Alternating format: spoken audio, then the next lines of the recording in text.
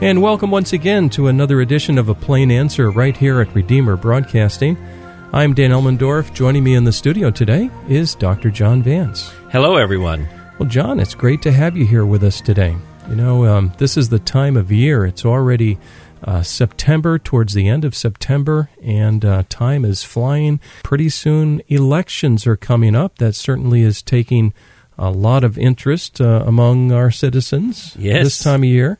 This is kind of an interesting discussion, I think, today. I trust our listeners find it interesting.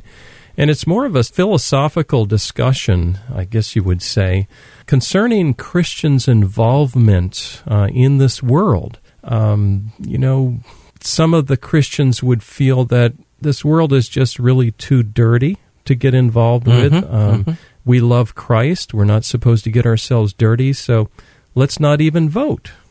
That's an issue that comes up. I think you've received some communications. I've received communications all the time. The pastoral questions. People will ask, well, Pastor, a pox on everyone's house. I just don't know what to do. No matter what you do, things are not going to turn out right. So, yes, there's a great deal of discouragement, but I also think a great deal of confusion.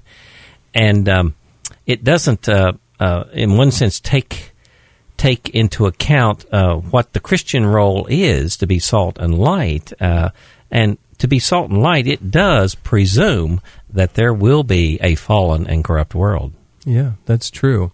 I thought a lot about this. I don't really know where to start. I guess some people would say, well, I want to obey Christ and His kingdom, and once you get involved with politics, that's nothing to do with the kingdom of Christ. I mean, maybe we could start there. How do we answer a concern like that? It's a very sincere Christian that might be asking such a question.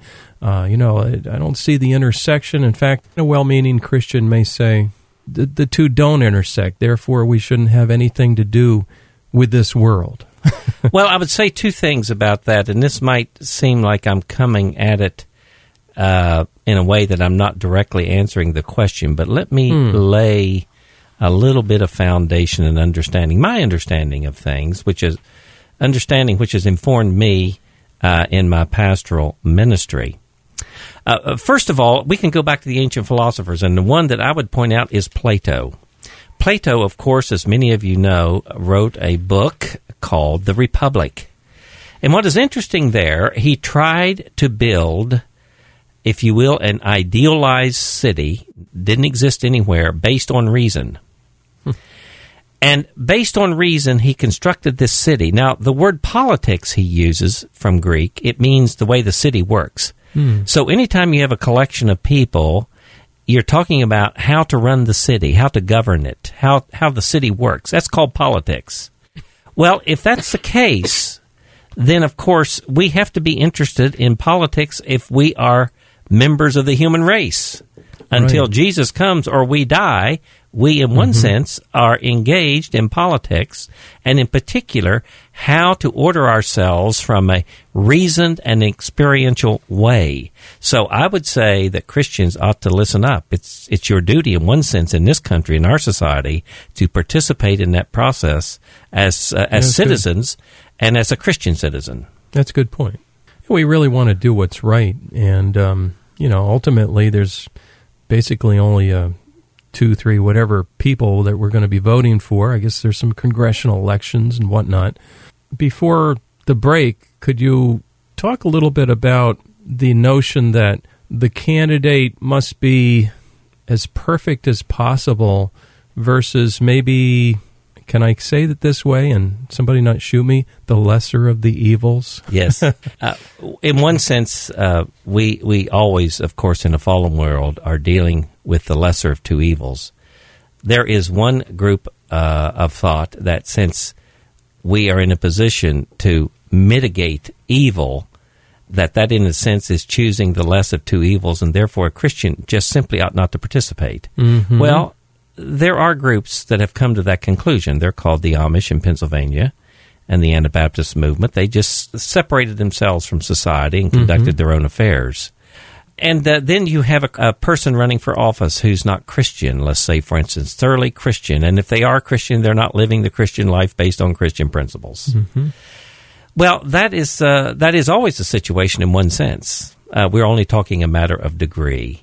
So I don't think that we are to be put off because someone is not a born-again Christian, who is a Trinitarian Christian, who is subject to the law of Christ as revealed in the Scripture and is living an obedient life. We're not going to have many politicians of that stripe, and when they do, they seem so far out of the mainstream that they're tarred and feathered.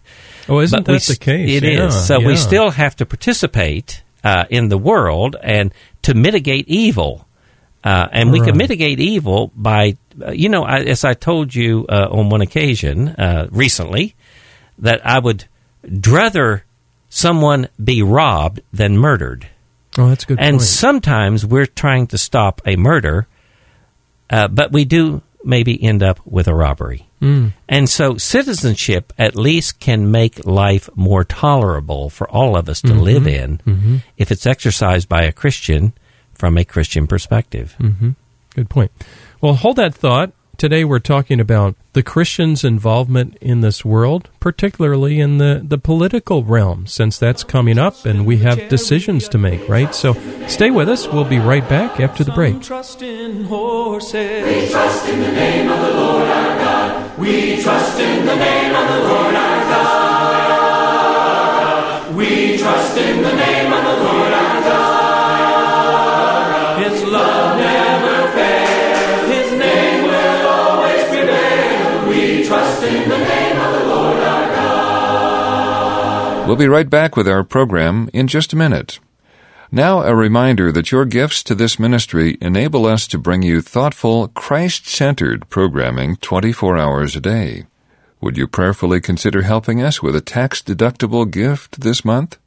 Redeemer Broadcasting is a 501c3 not-for-profit broadcast ministry. We're entirely listener-supported and have no advertisements.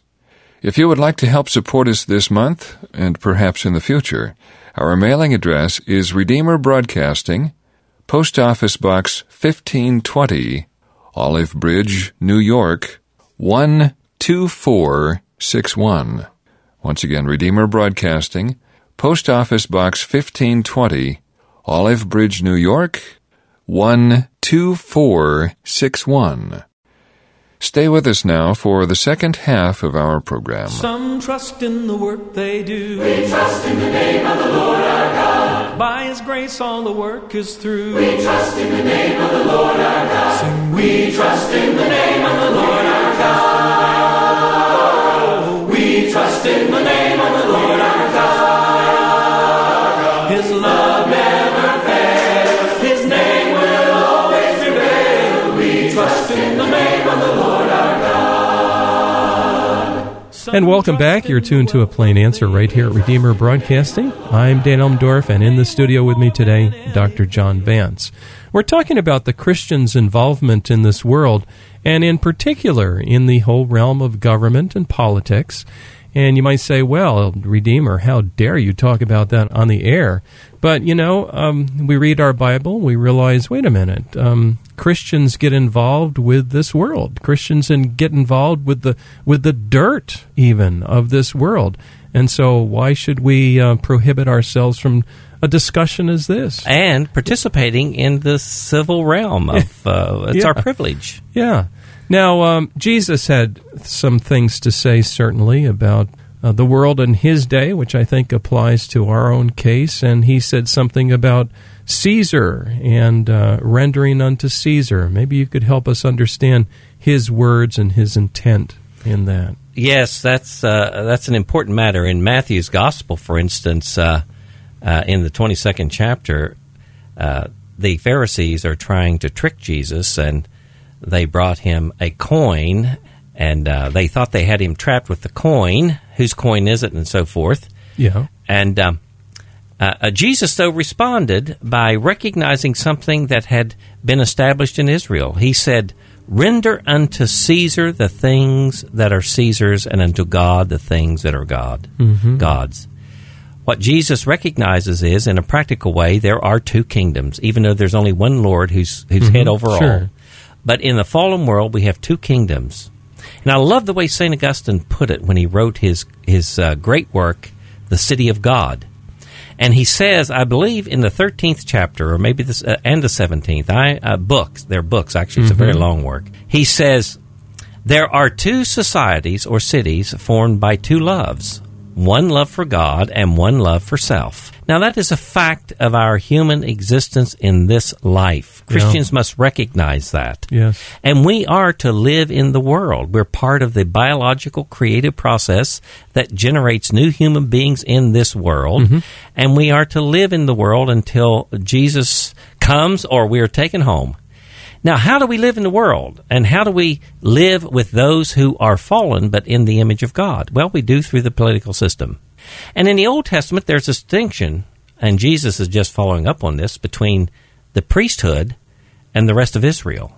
That's a good point. Yeah, Aaron is set aside, and he is the priest, and his lineage will form special services, you might say akin to the church, whereas the whole of Israel is the Christian community, or the community at large, living among the nations. And so we must make that distinction, and I'm afraid if we don't, we have what I will call a confusion of categories very quickly. We will get things all balled up and not know how to properly relate to the world. Well, let's talk about this for a minute. Let's talk about the church in particular, some of the activities that go on in the church that are not necessarily going to go on in the world. So maybe the authority. In other words, some folks may have a tendency of confusing the role of the church and the role of Christians at large in society. And could we talk about the role of the church in particular among its members? Yeah, it's one of the faulty understandings, I think, in modern Christianity. First of all, we have a poor ecclesiology. What does that mean? A poor doctrine of the church.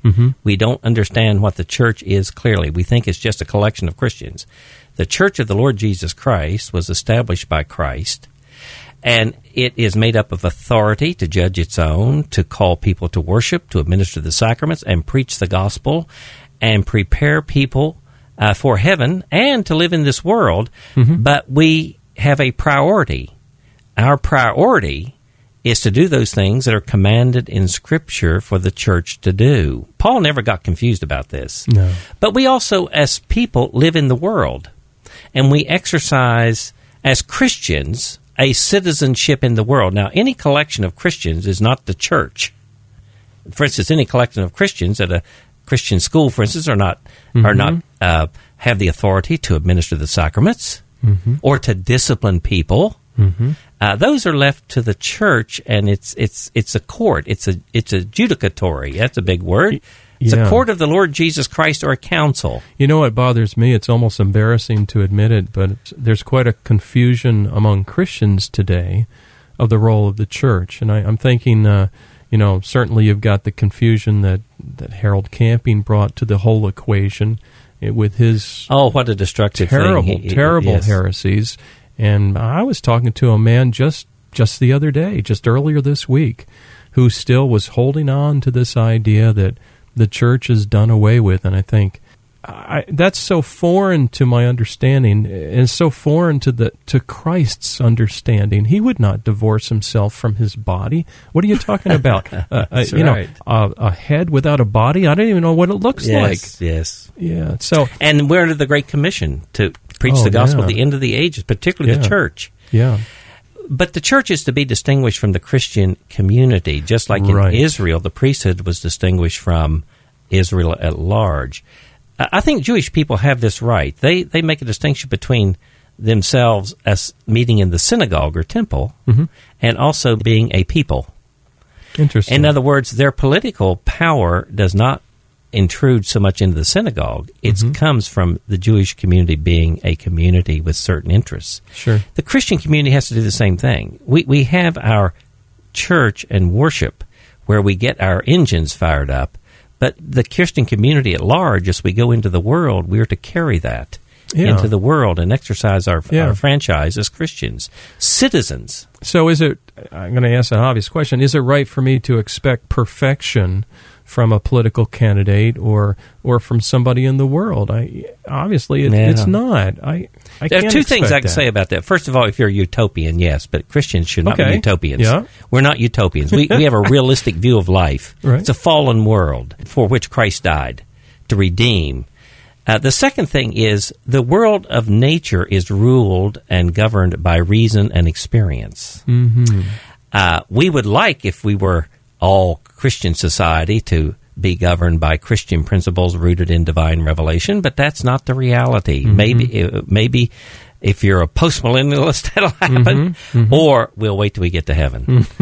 The other thing is, therefore, we share reason and human experience according to nature with people at large, and if we can get people to live up to that reason and common sense, we will have a better society for all of us. I would be a lot happier if they would just live according to reason and common sense right now. It's not the case. I'm just shocked. The things that I see going on in society, a 6-year-old that's raised in a Christian home could figure it out. Yes. Or we mentioned before off mic the whole thing of protecting life, and we've shared this over the air with our listeners on a behind the scenes. We've got chickens, and I bought some little chicks. Well, wouldn't you know, one of the mother hens adopted 25 baby chicks. And if you can sneak into that chicken coop at night with the light and really quiet, you can find this mother hen in the corner with her wings outspread, protecting her little baby chicks, and they're not even hers. And this is nature. It's nature. And when Christians abandon, for instance, the public sphere, they're abandoning something that God created, even though it's fallen. Mm-hmm. But He created reason and He created wisdom. And if we can govern our societies that way, we will support the poor and the weak and the elderly who can't support themselves. We will do many things. We will pass good laws that are common sense laws. Right now, we are passing laws for fringe groups that are destroying our society because they're against nature. It's a fearful thing what I see going on right now. You're exactly right. It is fringe groups. We live in an area here, of course, in the Hudson Valley. Debbie and I live in a watershed district. So we see more police than you can shake a stick at. Mm-hmm. We got the sheriff's department, you got the state police, you got the town cops, and then you have this whole other layer. You've got the New York City cops here.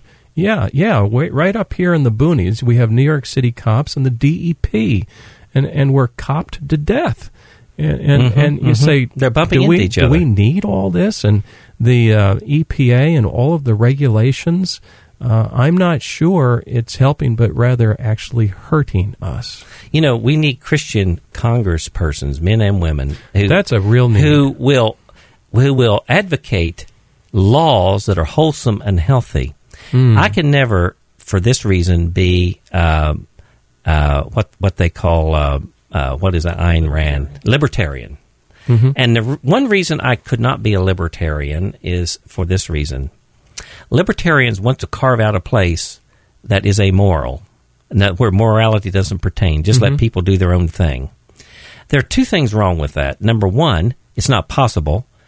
Earlier I referred to Plato. Politics involves morality, moral motions. Well, it does, sure. And secondly, the law is didactic. That is, it performs a teaching function. And when you remove sane and common sense laws, those who are weakest among us, those who are least equipped to live life, their support and direction is pulled out from under them, and they're left to their own devices. Mm-hmm. And so these people who want to carve out a place where my personal morality does not pertain, has separated morality from politics.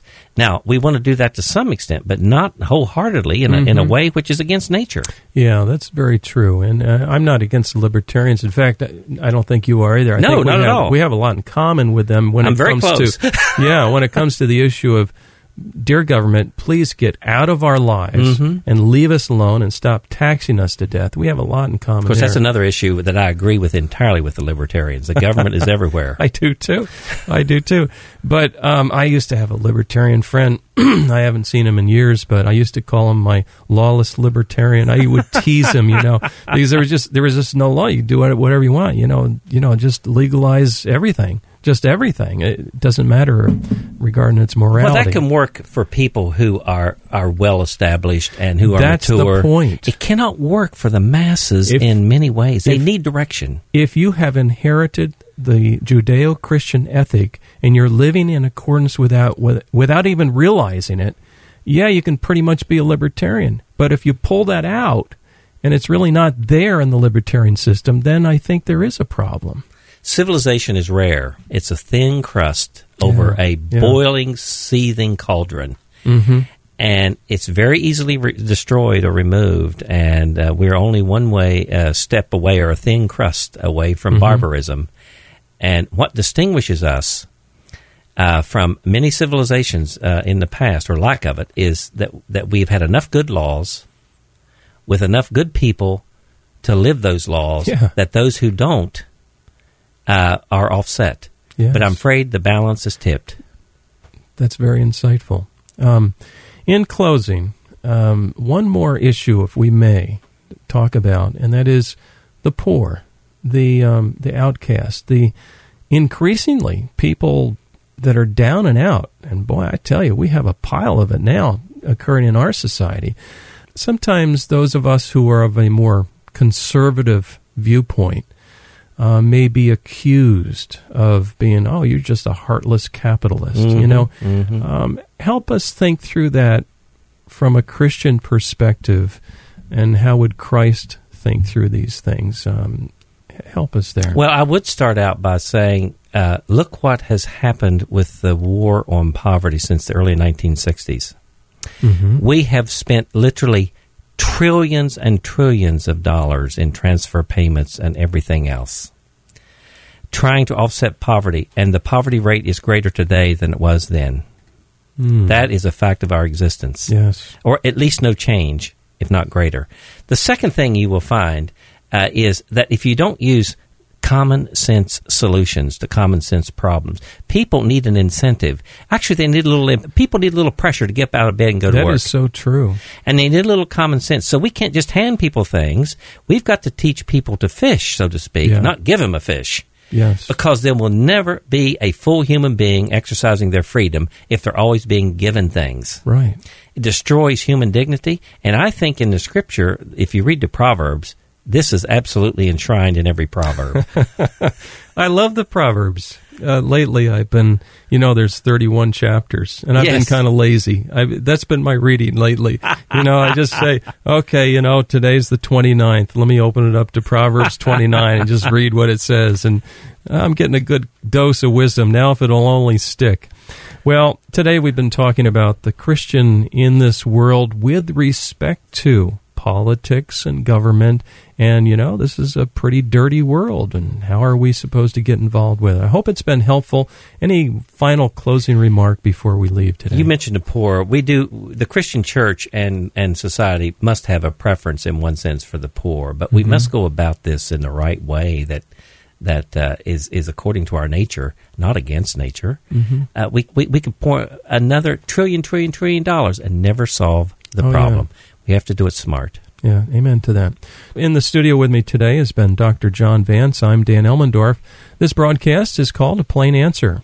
Please visit us on the web. Our address there is redeemerbroadcasting.org, where this is posted as a podcast. And a reminder to please join us again next week for another edition of A Plain Answer. And I think, John, next week what we'll do is get together again and talk about some of the specific issues that we as Christians have on our minds as we go into the voting booth, without telling people who to vote for, but some of the issues that really count. See you then. Some trust in the wealth of things. We trust in the name of the Lord our God. A name worth more than anything. We trust in the name of the Lord our God. We trust in the name of the Lord our God. We trust in the name of the Lord our God.